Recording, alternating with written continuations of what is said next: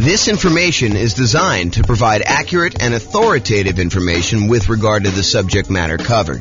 It is offered with the understanding that the presenters are not engaged in rendering legal, accounting, or other professional services. If legal advice or other expert advice is required, the services of a competent professional should be sought. Welcome to the Fort Collins Real Estate Investing and Real Estate Financial Planning Podcast. Learn all about investing in real estate in Fort Collins, Colorado, with a combination of real estate financial planning and modeling with numbers specific to Fort Collins, plus syndicated, more generalized recordings of live and pre-recorded real estate investing classes, not all of them specific to Fort Collins. Be sure to stay tuned after the podcast for a message from our sponsors. Well, good morning and welcome, everyone. I am your host, James Orr, and today we have a pretty exciting class. I think this is a very practical class. This is the class where you find out my best tips for getting mortgage quotes from lenders. When you're about to go get a mortgage on a property, I think it's prudent to call around and get quotes from a couple different lenders because they do vary. The cost to get the loan vary. The mortgage interest rates can vary a little bit, probably a little bit less than costs. Although, they're related, right? Like you're paying a fee for one thing and you get a different rate based on that. So, they can definitely vary in that way too. But today we're going to go over some tips for getting mortgage quotes from lenders. I did a whole class before, like a 2-hour version of a class where we talked about evaluating and directly comparing 2 different lenders or 3 different lenders. And I walked you through how you use their kind of like their good faith estimates and their kind of like closing cost estimates and what their fee structures were and try to compare them. And I showed just how difficult that process really is.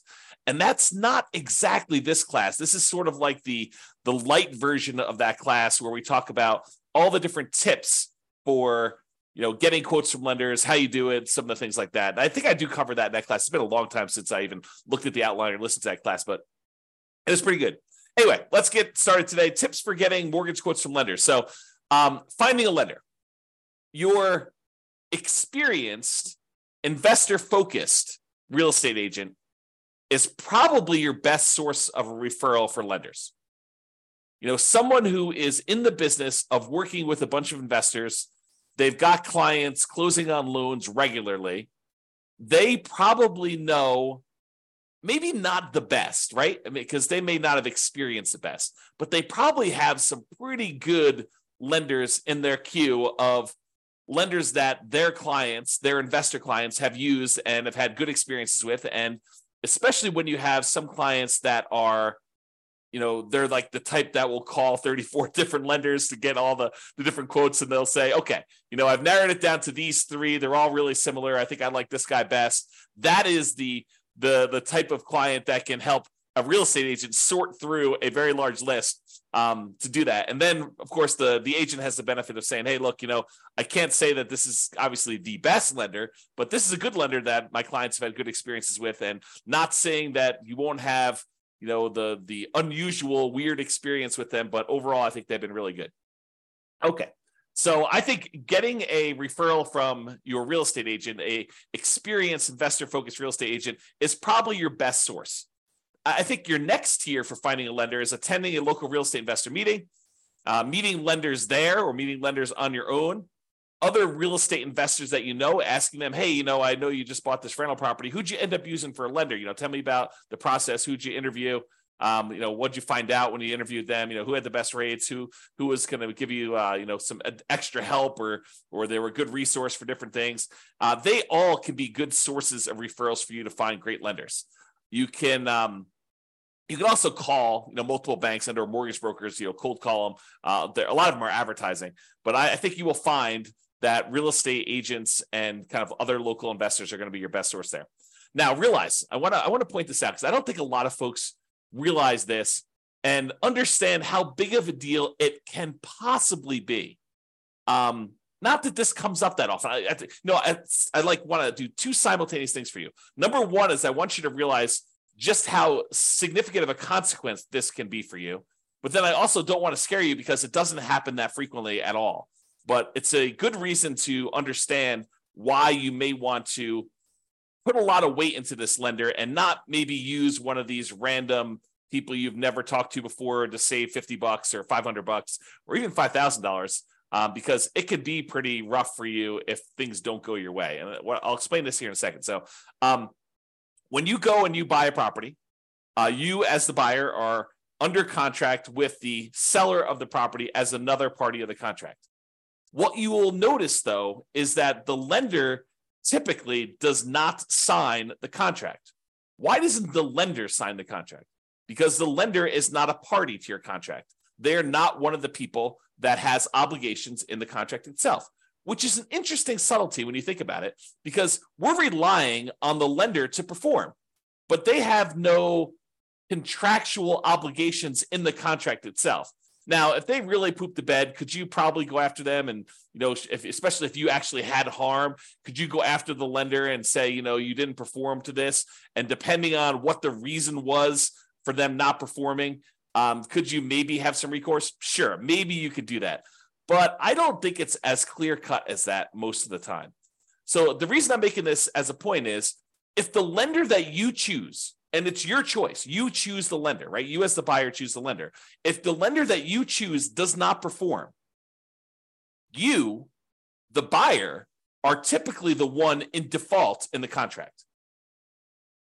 You are the one that is in default in the contract. You can't say a reasonable excuse for why you didn't show up to closing with the money is not my lender didn't perform, because you had the choice of which lender to pick. You were supposed to do your due diligence. You were supposed to, check them out, make sure that they were the one that, could get you good rates and could actually perform on the contract that you're in. You can't use the lender as an excuse for you not showing up with money. And if you put up a large earnest money deposit on your contract, you could be at risk of losing the contract. And most of the time, and in a normal market, you're working with a seller and the seller really wants to sell and they really want to sell to you because, they had the property on the market for 180 days before you came along and you made an offer and you guys came to an agreement and you've already gotten through the inspection and you've kind of negotiated all the stuff you needed to negotiate. And they feel like, hey, look, I just really want this thing to close. I don't want to go through all this again, have to start over. That would be another 180 days. And, maybe I'm going to get less for my property. And maybe, someone else coming in is going to want to inspect me harder. And, all this other stuff could come up. I don't want to deal with that. I really want this buyer to close. If you and your lender screw up and the lender you pick doesn't show up with money for whatever reason, there could be lots of reasons for them to do that. But if they don't show up with money, your seller may decide, hey, look, how quickly could you get it done with another lender? And they say, okay, we'll extend for 7 days or 10 days or 14 days, however long it takes you to get your other lender and have them do a rush to get everything they need to do in order to close. However, the seller is not required to do that. The seller is not required to do that. And imagine a different market where the seller had 20 offers, you outbid everyone else, and maybe the day after they accepted your contract, someone else calls them and says, hey, sorry, I just noticed the property. I really, really want it. What was the winning offer? Your agent or the seller tells the new buyer, the 21st buyer that came along, what the winning offer was. And that particular seller is like, oh, had I only known, you would have offered me $5,000 more than this other guy. Well, if this one falls out, then, you could definitely have it for $5,000 more. And the guy's like, that would be great because this is my perfect property. How willing do you think the seller is in that particular case for them to give you an extra 10 or 14 days if your lender doesn't perform? I think it's less likely. And then you're out your earnest money, because it's not like the earnest money, you get that back if you didn't perform, all the way up to closing. A lot of times your deadlines, all your deadlines for making sure your lender is in place and you've approved your financing, that's usually not the day of closing. That's usually a couple of days before. And it may vary a little bit market to market, depending on what is customary in your market. But in a lot of markets, it is like your deadlines, your last deadline to object on something are a few days before closing, because the seller is wanting to make decisions based on you moving forward. They need to know that, hey, look, you're good. I'm ready to go. I'm showing up at closing and everything's good to go there. So realizing that using a random lender gives you a random chance of closing. That may be that they'll perform, but they may not perform. And remember, the lender is not typically a party to the contract. You as the buyer are, and you choose the lender. If the lender doesn't perform, you are in default as the buyer, not the lender. Okay. Now we have that entire separate class I mentioned on evaluating mortgages and comparing lenders. So I'm going to put a link up to that here in the show notes, or in the kind of like panel for coaching clients, stuff like that. All right. So let's talk about some tips for calling lenders. A few days ago, I covered the loan comparison worksheet. I showed a little picture of it on here, but this is a good little tool if you're going to call up your lender just to kind of, see what the different rates are. You can write them down just to kind of keep track, or you can write it down on a piece of paper. It doesn't really matter, but this is a good tool for you to be able to see what the rates are, what the costs were, what the PMI rate was, if you're doing a, less than 20% down loan, and then you can see what the payment would be for that. And you can kind of compare. So it's a good tool for doing that. So if you're going to call multiple lenders, and not every one of my clients would call multiple lenders, right? Sometimes it's a lender that they've used before, and they're like, look, they have all my stuff. I know they can get it done. A whole bunch of other clients of James's have used this, or, whatever. They know that they're going with the same one. They're not going to call 2 or 3 or 4 or 5 different lenders to do this. But I do think that there is a percentage of clients that do call 2 or 3 lenders just to kind of get a feel for what quotes are with the different lenders to try to find them. So if you're going to do that, you're going to call lenders and try to compare quotes, ask for the rates, and do that on the same day. You cannot do a valid comparison if you call one lender on Monday, one on Tuesday, and one on Wednesday. It's not the same. Rates change every day. So you can't compare Monday's rates to Tuesday's rates, or Tuesday's rates to Wednesday's rates. And I happen to see someone who is on the webinar right now who had a very interesting experience like this, where we were in the election period, and they were looking at a property, and they were pretty comfortable in the rates that they were getting. And then they called their lender on the next day, and there was a lot of chaos going on in the marketplace, a lot of uncertainty, and the rates had changed a lot. So imagine you had called one lender on one day and you called another lender on another day, and those rates were vastly different, not necessarily because the lender was more expensive. In fact, the one that had the higher rate may have been the cheaper lender, but because the rates themselves had changed. They can change a lot day to day. So you have to call them all on the same day of doing that. Okay. Now, when you call the lender, a lot of lenders, not all of them, but a lot of lenders are going to want to pull your credit score. They're going to want to tell you, look, in order for me to give you a valid rate, I'm going to need to know your credit score. And that is true. It is true that in order for them to give you a valid quote and estimate costs and everything like that, they're going to need to have your credit score to do that when you finally do the loan. But when you're calling around to 1, 2, or 3 or 4 lenders, you don't necessarily want all of them paying your credit report all at the same time.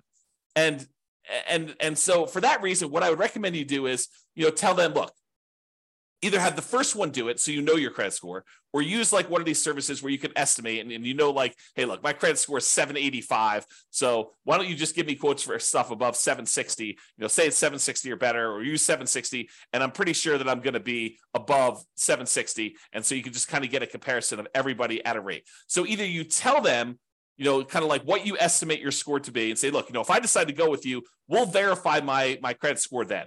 Right now, I just really want to get a feel for how your rates and fees are. And then if I decide to go with you, then we'll do that. So I'm telling everybody my credit score is 760. Let's go ahead and get rates at those. Then they'll pull rates at 760, and they will figure out what the current rates are and current costs are for someone who has a 760 credit score. In general, I only let the lender who is going to actually do my loan pull my credit, partially because I lock my credit down. I don't want to have it open at this period of time either. Okay. So only the one that you choose. If you don't know your credit score, have your first one pull your credit if you want to do it that way. And then maybe you have it pinged twice, which isn't going to be that big of a deal. The credit reporting companies, they understand when you're shopping for things, sometimes you'll have more than one soft pull on your credit for that. Okay. So tell the others that you're calling when you're doing the comparison what your score is. And if you decide to use them, you'll have it pulled then. Then ask questions that are important to you. And I'll give you some ideas of questions on the next couple slides of things that you may want to ask. Now, I want to warn you. You really don't want to go and interrogate your lender. You don't want to go and say, tie him to a chair, put the little bag over their head and waterboard them and say, answer these questions, answer all of them right now. And you don't want to do that. You really want to ask the most important questions that you have for your lender and to get the information you need to be able to make a good comparison. And I think what tends to happen is we tend to ask more questions to the lender that we are likely to choose. If you get quotes from the lender and the rates are like much higher than everyone else, you can ask like 1 or 2 or 3 qualifying questions, but you're really just sort of almost being polite at that point. Really what you want is the one that you are going to pick. That's the one you're sort of verifying all the different stuff with to kind of move forward.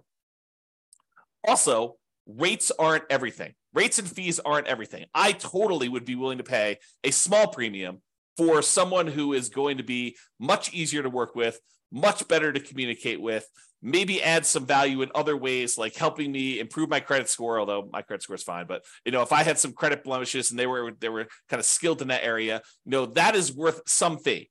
Is it worth, paying 0.5% more on a loan? Probably not. Is it worth $500? Probably. Is it worth $1,000? Probably. $2,000? Yeah, maybe. I think depending on what it is, sure. But I think you need to find like where your comfort level is and what you're willing to pay for. You're not just paying and trying to minimize everything. You're not trying to save and squeeze every little last penny out of the deal. I think that's a penny wise, pound foolish approach to doing this business. Okay. Will they go the extra mile to help you get approved? I've definitely had lenders who have gone to bat for clients in the past with underwriters kind of fighting for their case and their situation. I've also had lenders in the past where we've had some really unusual, wacky things going on with appraisals where they have eaten appraisal costs, some very expensive appraisal costs in some cases, because they wanted that client as a repeat client long-term because they know that they were going to buy a lot of properties. Okay. So just realize that it's not always about minimizing price.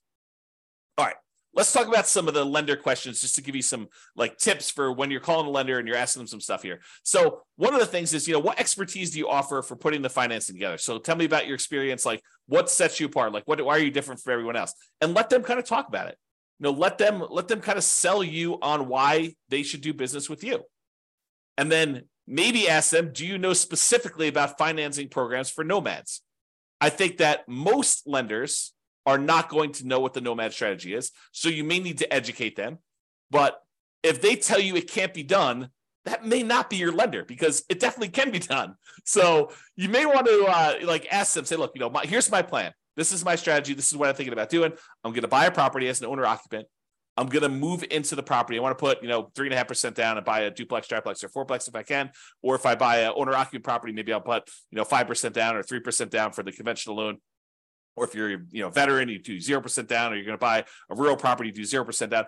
Tell them what your plan is for doing the first property, and then say, look, I'm going to live there for a year. Is the requirement for people to do an owner-occupant property for them to live in there a year? If they don't know the answer to that, that could potentially be, a small, not a red flag, but like a dark yellow flag. I don't know how to describe that. A little mini warning, right? Like hey, they don't know what the owner-occupant requirement is for loans, so they may need to look that up. And if someone's never done it before, but they still have great rates, maybe you're willing to train them, work with them. Who knows? But you sort of ask them, so look, I'm going to do this. How long do I need to live in the property? You get to live in the property for a year. Okay, great. So after a year, can I take that property, convert it to a rental, buy the next property as an owner-occupant, put 5% down conventional on that one, use the rent that I'm getting on the property that I'm moving out to help me qualify for the loan and buy the next property and repeat this process and have them explain to you how the loans work and whether or not you can do that strategy. Get all of your questions about whether they can do the nomad strategy and how it works and how they think about it from them. They are the ones that are going to be your partner. I'm using partner in quotes because they're going to be providing you 95% of the value of the property. They're going to loan you that money, usually for 30 years at a fixed rate interest rate. And usually the interest rate's pretty low in comparison to just things in general. So, they're going to be partnering with you to loan you, in some cases, millions of dollars. You're going to go do $500,000 properties. They're probably loaning you $5 million. So pretty serious. So just ask them about, financing programs for nomads, ask them to get some clarity on like how that works, what the kind of hangups would be, maybe even if you know that you're going to use them, don't do this with the people that you're not going to use. But if you're going to use them, they say, hey, let's walk through my situation and let's see what it would look like a year from now when I go and convert this property to a rental. Let's see if I'll be able to qualify. What's my debt to income ratio look like if I hypothetically bought this property and then a year from now I'm getting this amount of rent? Will I be able to qualify for the next one? What do I need to do? How do I need to change things? That's what I'm talking about adding more value than just price, right? Am I willing to pay $500 for someone who's going to help me plan out my whole strategy and make sure that I can do it and be on my side and help me optimize and say, look, we're going to need to improve your credit score over the next year. You can do this one fine, but we really want to improve that. Here are the things we need to do. And this is what we need to do for the next loan. And, if you can't get this much in rent for this property, we're going to run into some problems. So they'll help you with stuff like that. And then ask them, what are the current rates for owner occupant loans? If you're going to do a nomad or house hacking strategy or something like that. If you're not going to do owner occupant, house hacking, nomad type strategy as an investor, ask them for investor loan rates. What is the rate for 20% down? What's the par rate? No points. And what is it for, someone with a 720 credit score, 725 credit score, 760 credit score? Okay. What's the difference between 20% down and 25% down today? Get ideas from that. Okay. What are the current rates? And then how many loans can I get as an investor in my own name? And then if you are married and you're thinking about doing more than 10 or whatever the current loan limit is, ask them about loan planning for me and my spouse doing different ones. What if I do one and my spouse does one, then I do one and my spouse does one? And, do we have to have separate tax returns? And, it's not unreasonable if they don't know the answer to say, can you check with the underwriter that you guys use and get back to me? I don't think that's unreasonable at all. You're not doing that for a lender you're not going to use. You're not going to do this as your first pass, but when you start digging deep and you're talking to a lender, asking those questions, I think, become important. Okay. What type of documentation will I need to process the loan? Especially important if you're a self-employed person, because I think that varies a little bit more, but you want to find out from them what type of documentation will you need.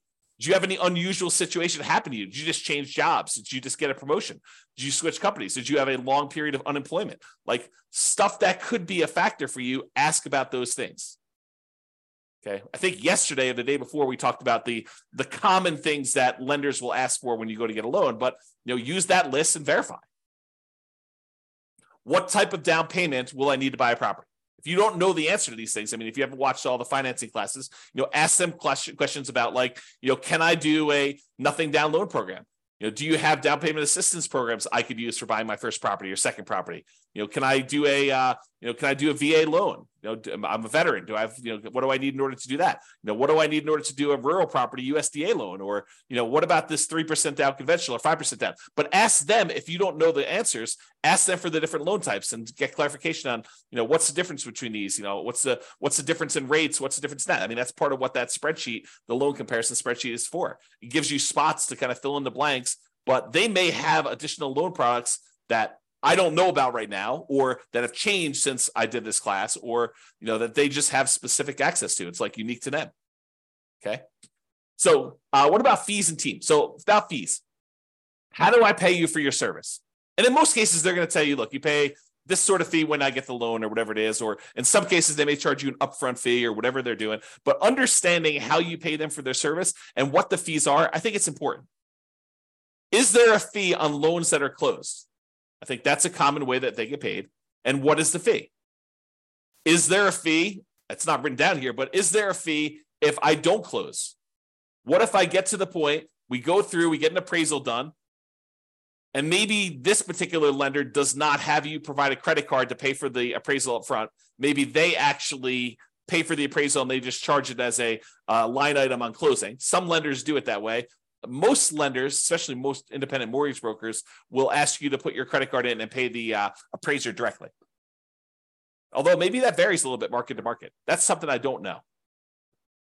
But I think that some mortgage brokers, especially around here, will have you pay for the appraisal with a credit card outside that. A lot of the credit unions, for some reason, they don't charge you for the appraisal up front.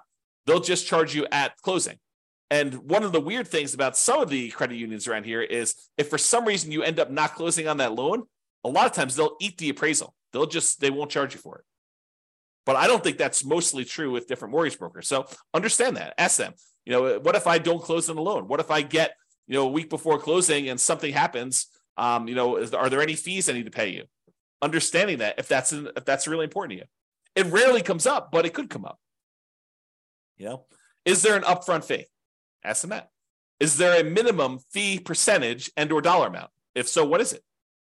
Some of them will tell you, look, if you're doing these really small loans, it's going to be more expensive than doing like a $500,000 loan because I'm getting paid a percentage of the loan amount. So if you're coming in there and you're buying a $500,000 property and you're putting, 80% down, you only want to get a $100,000 loan, that may be more expensive. What happens if I end up not doing a loan with you? Talked about that.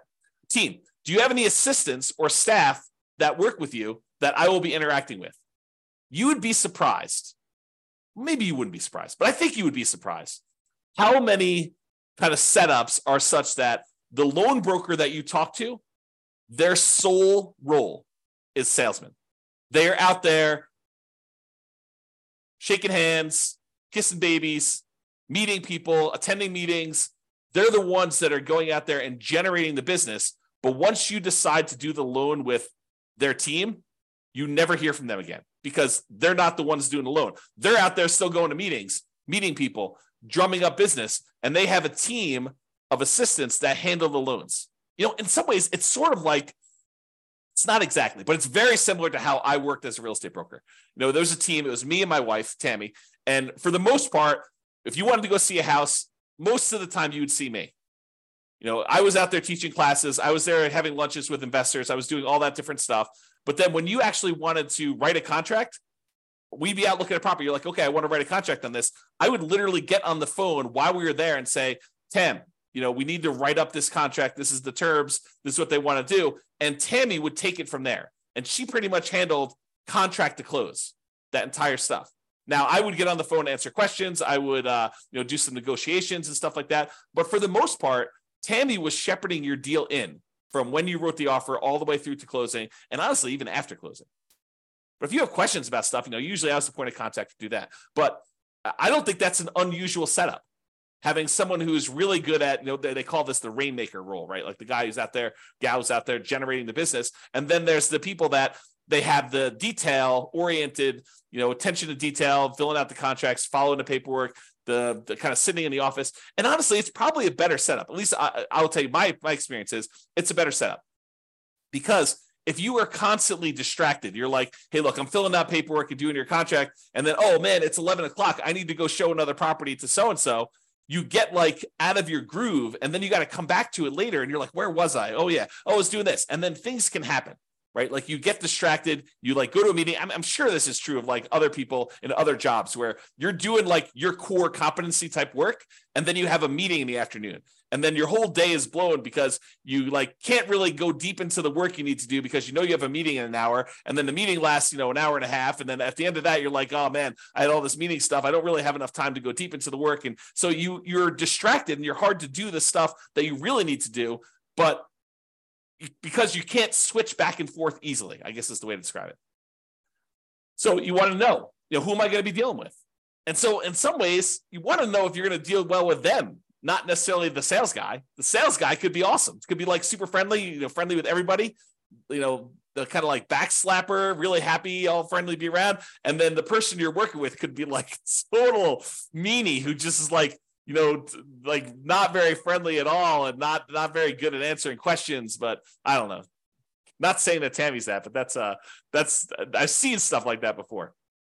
All right. What would I be dealing with you on directly? And what would I be dealing with them on? Just kind of getting some clarity on that. All right. References. So what percentage of your business is from new clients? What percentage is from repeat business?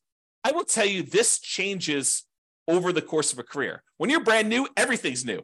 All of it's new business. Hardly any of it is repeat.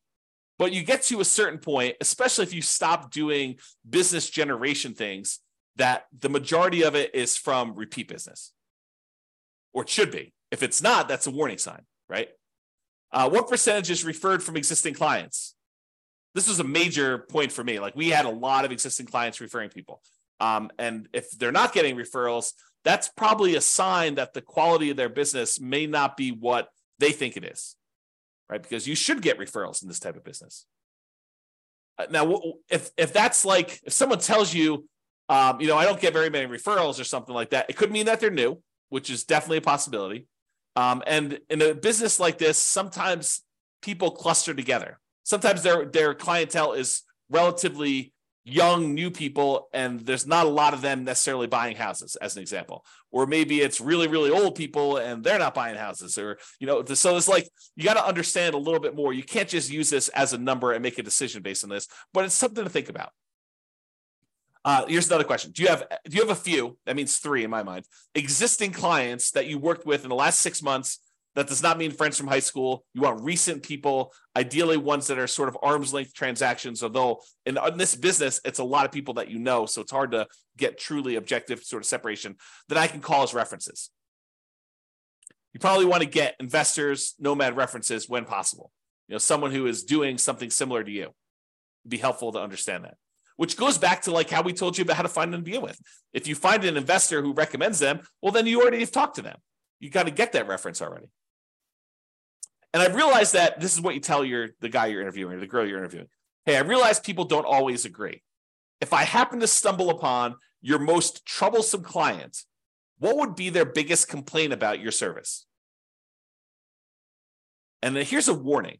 If they say they've never had a problem, they've probably not had enough clients because problems naturally come up in business.